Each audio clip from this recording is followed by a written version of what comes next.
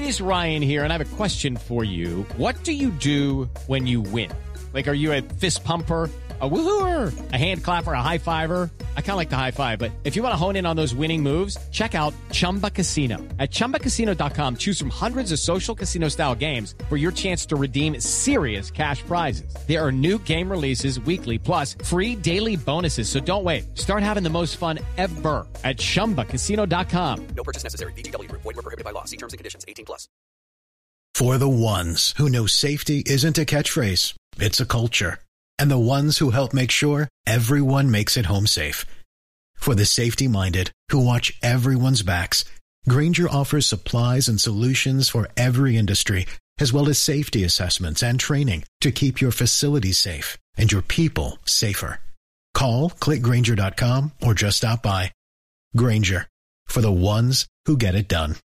Hello, it is Ryan, and we could all use an extra bright spot in our day, couldn't we? Just to make up for things like sitting in traffic, doing the dishes, counting your steps, you know, all the mundane stuff. That is why I'm such a big fan of Chumba Casino. Chumba Casino has all your favorite social casino-style games that you can play for free anytime, anywhere with daily bonuses. That should brighten your day a little. Actually, a lot. So sign up now at ChumbaCasino.com. That's ChumbaCasino.com. No purchase necessary. VGW Group. Void where prohibited by law. See terms and conditions. 18+. Join us for the very first IFL Live at London's Indigo at the O2, Sunday, August the 13th, with me, Kugan Cassius, and some very special guests. Eddie Hearn, Darren Barker, Johnny Fisher, and more. Tickets now on sale. So in the words of Eddie Hearn, you get up, you dress up, and you fucking show up. So this is Johnny Escott for IFL TV, proudly sponsored by Everlast. I am joined by the Commonwealth and European Games gold medalist and soon-to-be Olympian, Mr. Delicious Orie. How are we, mate? I'm very well. Thanks for having me on. My pleasure. Thanks for coming on. I know it's been a pretty mad week for you, hasn't it? And obviously you're making time for us, which I appreciate massively. It has been, it has been. But I wouldn't have it any other way. It's been an amazing week I'll never forget.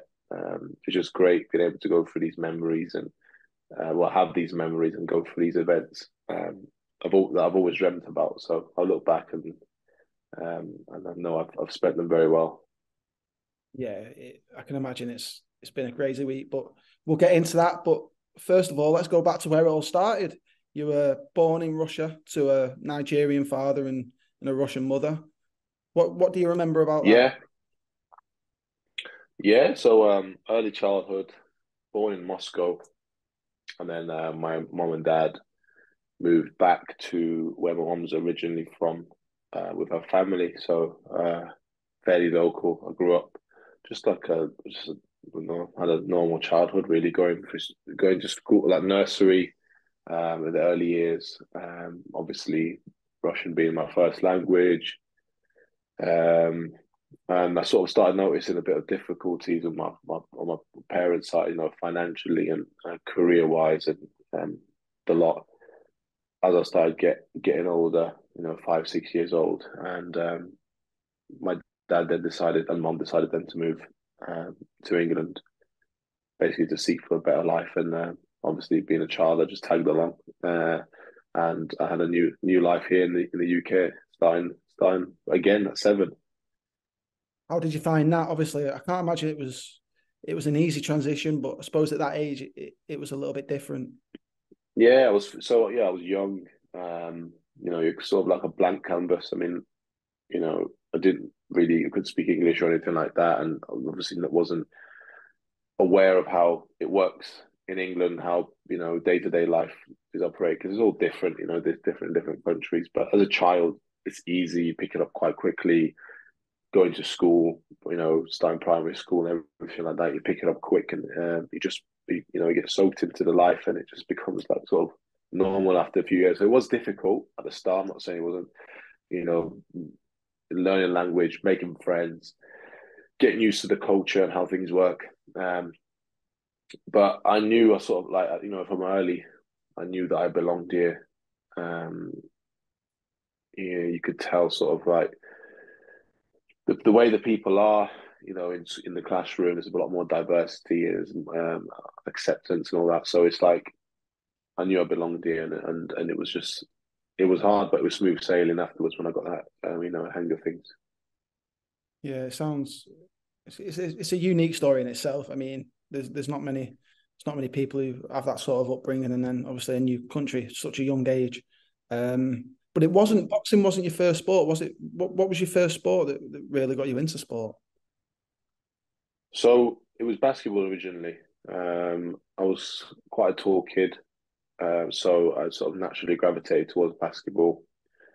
And I've always been quite competitive since a young age. So, academically, I've always wanted to, get high grades and achieve as much most as I possibly could. From the sports side, I was always quite sporty, competitive that way. So I got into basketball. It was great for me as well, getting involved in that at a young age, because it allowed me to get to know more people, socialize, interact, get to know what real competition is about. That healthy competition, and basketball was perfect for me at that age to develop my skills, not just through my basketball, like my actual basketball skills, but with my peers and my colleagues and my friends that I made during that sort of part of my life. So I took it very, very seriously. Again, I've always taken things seriously since a young age. So for me, it was like a dream to to just play in the NBA and play in America and go all the way that way. I grew up playing that till the age of 18. And it sort of, I hit like a roadblock.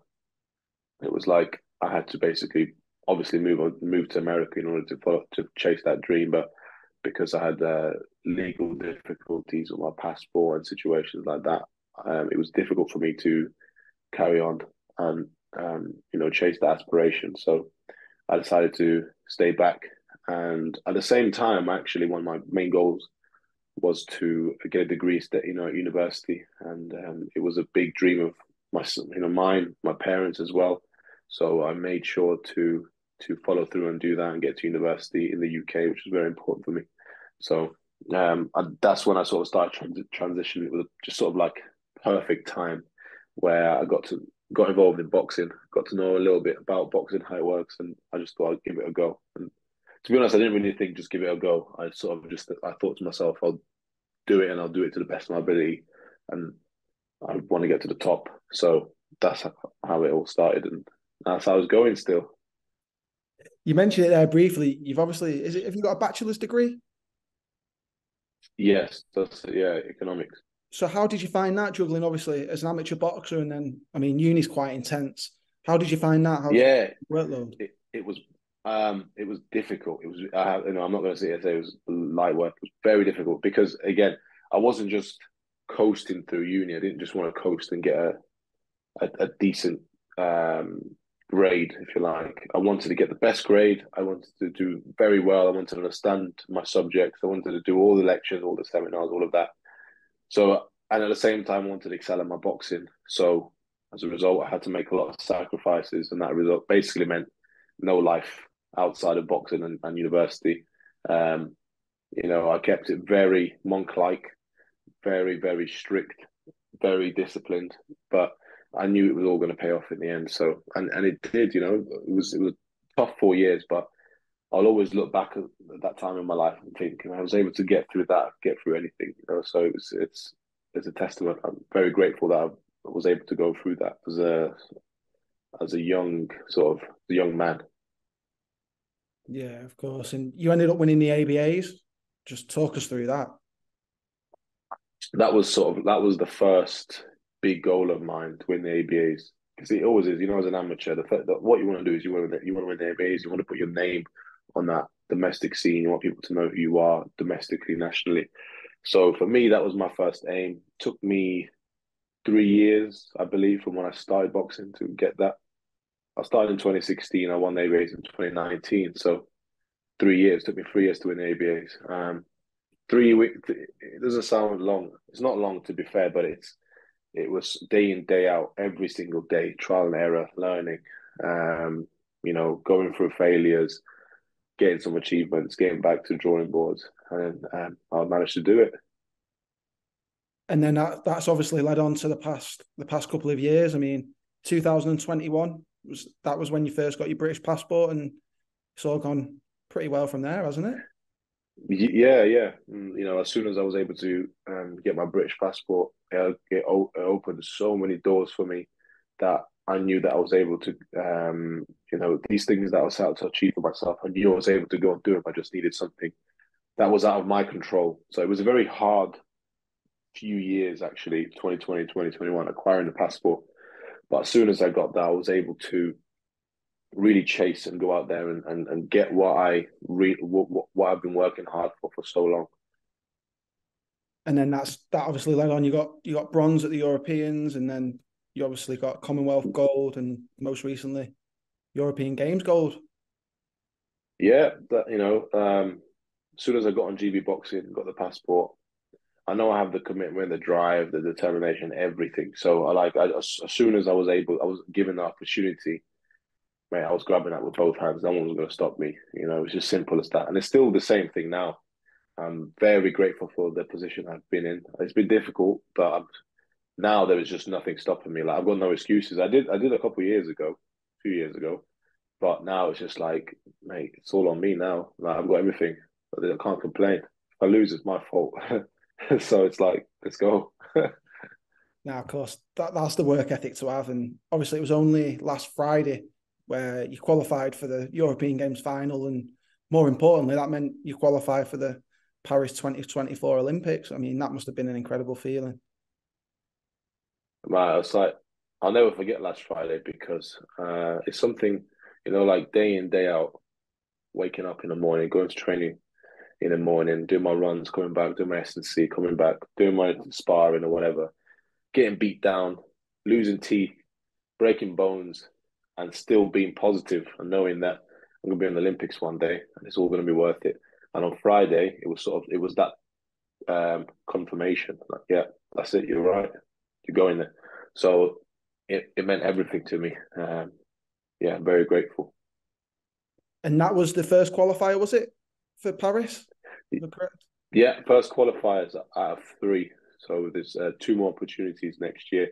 But I'm just so grateful to do it in the first one. So what are your plans now for the next year or so, isn't it? What are you like plans for? Focus for the Olympic Games. I'm in a position now where I can really focus for all my attention to one thing, which is to get on top of that podium next year in the Paris Olympics. So, I don't have to worry about qualifying again or anything like that. For me, it puts me in a really good spot.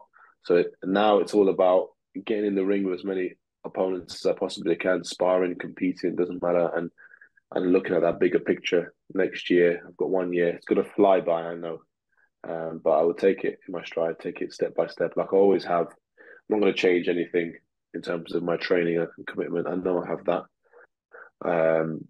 In terms of like my actual technique and everything like that, I know I've got a lot to work on. So there is things to change inside the ring, and I will be doing that. And I've got a year to do it.